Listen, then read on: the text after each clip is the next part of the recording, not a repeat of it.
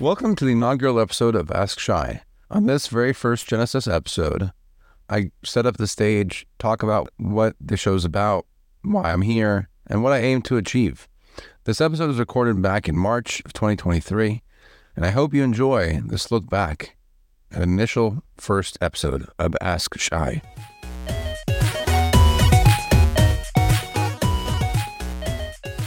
So just a quick disclaimer before we jump into things, just to have a little fun here.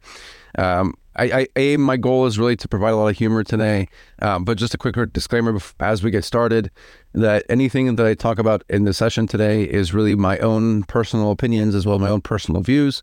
They do not reflect the views or opinions of anybody else besides myself. Anything that I'm going to be talking about today really should be considered education and entertainment purposes only. Nothing should be considered financial advice of any kind. I'm also not going to talk about any secret sauce. So if you're here and you're expecting to find out some secret sauce or secret things, that's not going to happen. To be blunt, that will get me fired. So I'm not going to do that. I have to feed my kids and my family. If you do want to connect me through work stuff, you can reach out through your AWS account team or through your account team. I also, if you do ask a question or if somebody makes a comment or something and I ever don't answer you, I'm sorry. I'm not trying to be rude or trying to ignore you. Simply, I just sometimes cannot give an answer. So my apologies. I will do my best always when I can to answer a question straightforward. I will make jokes on the show as well, just for fun. They are my responsibility entirely, and I will happily elaborate on any of those jokes as I start making them. I think the best jokes are those that require those explanations. Why am I doing this, right? This is something that I was interested in doing for a while, and why am I finally doing this? Really, the idea is to build a body of work, and the goal with that body of work is to hopefully define what my life experience is and what my life journey will be like, and really document as much as I possibly can, because the thought was that maybe in the future, one day I'll contribute to something bigger. I really love to inspire people. That's ultimately my goal, right? I think a lot of things that I do and the things that we do in life, we should do with a lens of trying to inspire people. I really get a joy when people are out there and people learn and get inspired and get educated and want to go dig and find out about things. And so anything that I can do in this space or in general about blockchain, Web3, mental health, and all stuff I'll talk about, that I can do to inspire people, that's ultimately my goal. And so hopefully that'll happen in this show. I'll also try to bring a sense of joy and humor there too. I also really believe that we're very close to a stage where there'll be functional clones. And those functional clones will be a realistic thing, regardless of where they live. And so I'm really just trying to do what I can to capture as much of my knowledge and detail and contribute to that, and learn about that future as opposed to being scared and try to fight it run the other way. So I think that's really important, and contributing to the future is a big part there.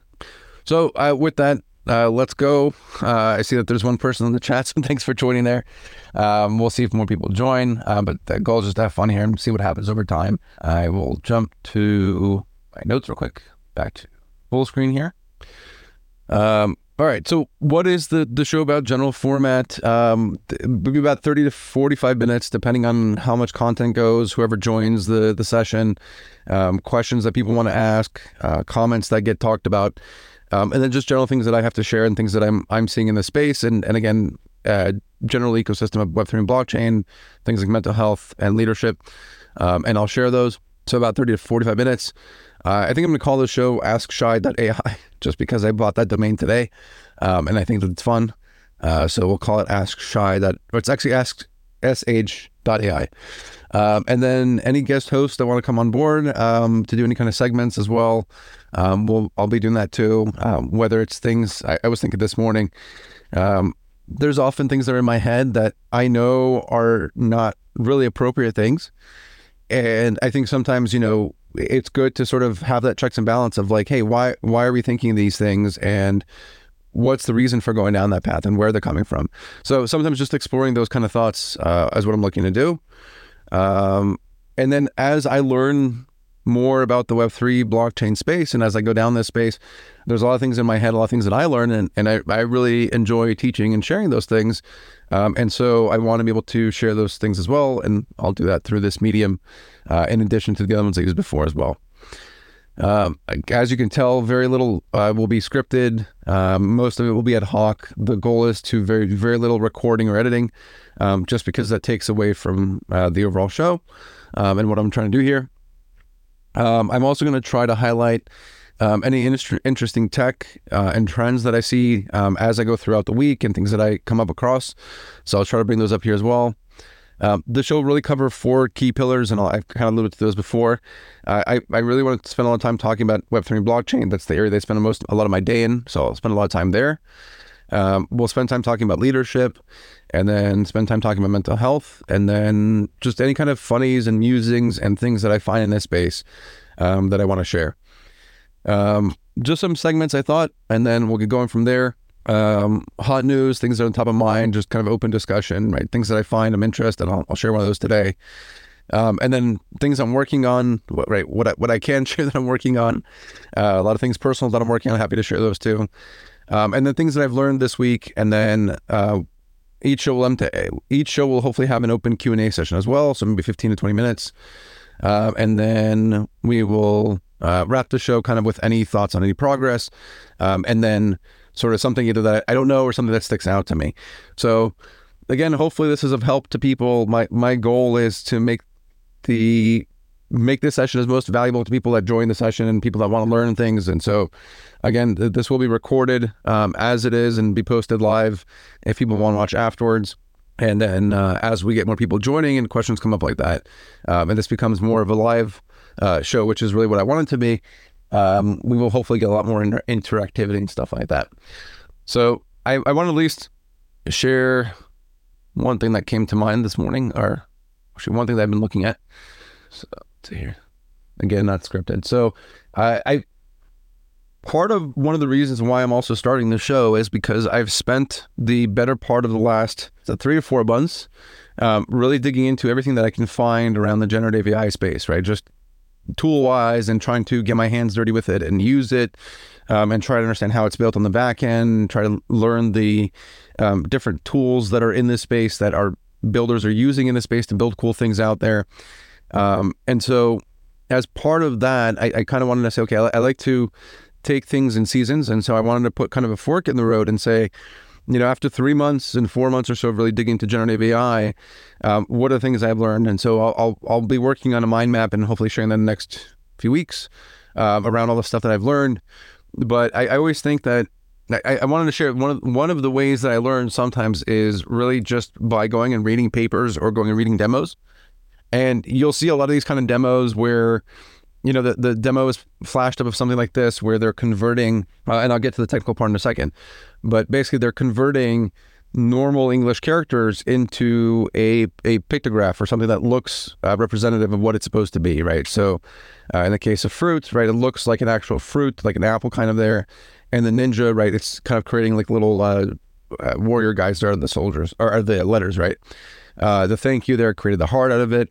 And then you have this cats and dogs one where I think one of them becomes a cat. Yeah, see, the C becomes a cat. So really cool stuff like this that people are doing and you see out there, but the real value when you go is in the paper. And so I just sometimes spend a lot of time just going and reading through these kind of papers. Sometimes they're a little more detailed, sometimes they're more technical, and then sometimes you get to really fun stuff like this where it actually talks about like the I don't know if it's the math necessarily, but the algorithm behind it of how the language model is actually working, which I find fascinating, right? I'm still learning a lot of this, and there's a lot to learn here, and the people writing this stuff are fairly advanced. And so I just think it's really fascinating to see how they're able to take a letter and then sort of through these models and using things like Stable Diffusion and other tools, be able to mutate a letter. But there's really cool comments in there, things like, we only used black and white, and we focused on vector type art, and we focused on really simplistic letters and designs, right? And that gives you insights into the ways some of these researchers and developers and builders are thinking. And I think that's where really the empowerment comes from, is because you're learning from those people. I don't know, it's funny, like, I wonder if it was generated. It's an anonymous author, so let me paste the link in the chat here. We'll see what happens. But I think and there is a delay, so I do apologize. I think there's like a 30-second delay if somebody says something. So it is interesting that it's anonymous, which I wonder why, but that's fine, right? I mean, there's plenty of projects that are anonymous, and that's totally okay. I think it's more of just for whatever reason they want to protect their anonymity, and again, that's okay, right? The way I kind of want to look at that, and the way I do look at it is, sorry, because there's nobody really associated or assigned to the paper and the work kind of has to stand on its own. So I think that's actually pretty gutsy. You can make the argument, right, that they're hiding and then these things, right? And I get that, but actually, there's many valid reasons for wanting to be an anonymous contributor. And sometimes even something as like, hey, we just want the paper or the work to stand on its own is a very valid point, right? Because it's the work should stand for itself, not the people, right? It's not about the people there. So I think there's some cool examples. I think some of these, they kind of stylized them a little more. But like it got me thinking about, does this mean that that logo designers and vector artists are no longer necessary? And I have some background, and I've done some vector art. Back when I was in the Navy, I designed our buildings logo, and so I spent a lot of time learning vector art in Photoshop. And I've worked with a lot of logo designers since, and I think that it doesn't put them out of business, right? Because one of the biggest challenges of that logo design and that creative work is the back and forth that you go through with the artist, right? Or with the customer. And so as me being a customer sometimes with like the PPE for PA that we did last year or 2 years ago, and other projects I've done in the past, you spend a lot of time in that back and forth cycle with the designer, right? Does this work? Does that work? Do you like that letter? Do you like this? Do you like that? And so if all this stuff can cut down on that, right? And you can, in theory, you agree that, let's say the logo and it says something like, book or something. And then it's just, hey, let's generate a whole bunch of plays on these, right? And they can use generative AI to generate 20 different designs and go send it to the customer. And the customer can go, all right, you know what, I like, 1, 2, and 4, and 5, right? And then you feed that back into the model. Now you get, another 20 that are, maybe you get another 10 that are very similar to those, but slightly different. And then you get another 10 that are completely different, right? And so you start doing those A/B tests with generative AI. And then what happens is you keep getting closer and closer to what the customer wants. And then you sit down with the customer, I think, and you can really dig into, okay, so we have the word book, and clearly you want the B to look like a bookshelf, and you want that sort of pillar on the left side that's kind of holding that logo there and is giving the strength to the logo, right, with the bold text and stuff like that. You want the K to look like, pencils or rulers, so it looks like something like, a kid would use or something. Then they go back and they go into, Illustrator or Affinity Design or whatever tool they're using and go and build that design to that customer's liking, right? And it cuts down on so much of that back and forth. And the way I look at it is now the designer is spending their time on where it actually matters, right? And like not in like the, what color do you want the pencils? And like what shape do you want the pencils? And like, do you want a pencil or do you want a ruler or do you want this? It cuts down on all that noise and gets to a product much sooner. And again, this goes to a lot of my thinking around that AI is about tooling. And that's really what is important to remember, is that AI is a tool. It's not going to replace humanity, right? The humanity is about creativity. And what makes us humans, in a way, is our creativity. Our creativity is what gives us our soul. And so until we can really upload that human creativity or upload that human soul and recreate that consciousness and all the things that come with it, we're very far away from replicating true human creativity, right? Generative AI is not creativity. It's generative AI. It's building on something that's already there. It is creative. I do like a lot of things that are coming out of it, but it's not human creativity, right? The ability of human creativity is to be able to take something completely abstract and create something completely new from it, and a whole bunch more. So we're still very far from a world where AI is taking over creativity. And so the important part is, how do we leverage it as a tool to accelerate that human creativity? Right? And that's the part I like about this tool here. I will pause for a moment here. Some tea. So there was the question there on copyright with existing logos. So there was a case that I had posted a few weeks ago. Maybe I'll look that up real quick. there was a case that was posted a few weeks ago, and that case was, let me pull it up just so I don't think here, say the wrong thing. I think the case was won, and that was the point, was that somebody had submitted a legal case arguing that the generative AI that they had created, or generative AI based content that they had created, is their original work. I need to remember the details of the lawsuit, but let's see if I can find that. That's the hard part with LinkedIn, is finding my old posts. But I'll see if I can find it. Yeah, well, at least LinkedIn can fix my spelling. So let me paste the chat here, and let me bring it up in the screen share too. And so this was the post I had originally posted. Zoraya the Dawn. So I have to go back and look at this now. So I don't know if I remember right, was a book that this guy published, or a short writing. I'll have to look it up again, see if we can find it. Or did I lose the case? Oh wait, did I get this wrong? That's also part of the goal of the show too, is just to see if, okay. So the interesting thing is that his Twitter post, or their Twitter post, says, Zoraya the Dawn will officially stay registered, and they affirm the copyright. But I don't know if this is, let's see. Yeah, so this is the same thing, right? This is the same author. See? So let's say that the question is the author of the works, a selection, coordination, arrangement of the works, but what they are not the author of is the art. Yeah, see, so that's the key part there, right? Which is interesting.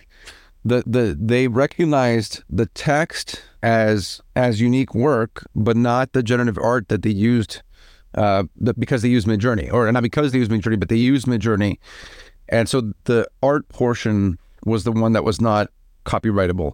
It's interesting. I think I missed that little nuance. I was excited the fact that the Copyright Office even saw the case and heard the case and issued a final decision, because even though I don't necessarily like the fact that they didn't affirm Midjourney's originality, it at least sets precedence, right? It at least means that what does originality mean when you're using image generative AI, right? And so it's interesting because, again, the text, which my understanding, again, the text itself was also partially generative AI, but what they gave him the registration for was the arrangement of the text, right? So the argument is you can arrange words.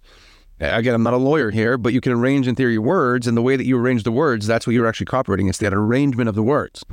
I would argue, and again, I'm not a lawyer, but I would argue that your arrangement of a composition of an image is what makes it original. But the key difference is, in all these generative AI tools, you can't really dictate that composition. That's part of the problem. You are, like, let's take the image that's here, right? I can think of like some of the times when I've generated images like this, where you're describing the prompt and it's a close-up face of maybe like middle-aged woman with dark eyes and recessed eyes and a sharp nose in the style of something, with a green background and studio lights behind her to the left. So you can describe the composition of the image, but the image that's actually generated and comes out of the solution ends up being at the discretion really of the AI, right? It's taking that natural language that you put in, and it is then creating and composing the image based on what you put in. So the composer of the image, I would argue, I guess, is more of the AI tool. Again, this is part of why I wanted to start the show, was to think through some things like this. And so if it's the AI tool that is doing the composition, then yeah, you can't, as an artist, copyright that and make that argument that it's your art. So it'd be interesting. Thanks, Raj, for that question. Yeah, the whole music stuff is a challenge too, right? Because what we're talking about is, how do you look at and how do you decompose how do you decompose whatever that piece is, right? So whether it's art and whether it's a music file or a song, whatever it might be, how do you decompose that and then take each individual portion and attribute the portions accordingly, or at least first you have to identify those portions. So I identify it and then be able to attribute it back to users out there, right? To the creator of that song. And it's actually goes much deeper than we think, because when we hear a lot of times in music, right, we'll hear the song and we'll hear a riff or a portion from a song, and they'll take that piece. Like I like the Beastie Boys as an example. I'm not going to play any music because I don't want to get copyright infringement here. But like Beastie Boys tracks are sampled so many times. So is Michael Jackson, stuff like that, and Prince. But when I hear a Beastie Boys track and a riff, you hear that part. But a lot of times in music, there's the individual notes that make up a beat or make up a loop or make up a certain sound, right? Like there's a great video I'll share in a second by a band called Little Stranger where they decompose their tracks, and he walks through how they built it. And like, it's fascinating. Like a sound that you hear in the song is actually not one sound. It's many sounds that are put together. So as a normal listener, right, you are hearing that sound as like a group and you are associating that sound as a group. But to the original artist, right, they composed all these different pieces. Now, again, some of those pieces that they composed come from other artists too. So this rabbit hole of reusability, in the music industry at least, I don't even know how to unravel it. What's exciting is that there are there's maybe 5 or 6 different partners or customers, solutions out there, things that I've seen. Unchained Music is one of them. And then there's a whole bunch of other identity types of blockchain Web3 projects, right? The idea in theory is it's fingerprinting, right? So we know that this piece of that song or that melody, we can calculate the hash value out of it. The same way you can take a look at, like, for example, a note, right? So if we have a note as an example, right? And I, write 1, 2, 3, 4 on this blank piece of paper, right? That 1, 2, 3, 4, as long as it always stays 1, 2, 3, 4, the mathematical hash value of this sticky note will always be the same thing. It'll always equate to the same value, right? The algorithm may change, and then therefore the value changes. But presuming if I use the same hash or same algorithm, the hash will always be the same, so long as I don't change the 1, 2, or 3, 4 on there. So in music, it's the same thing, right? What we're trying to do is create a hash, a mathematical representation of that portion of that song, right? Or of that art, or of that contract, whatever it might be, right? It's that mathematical representation.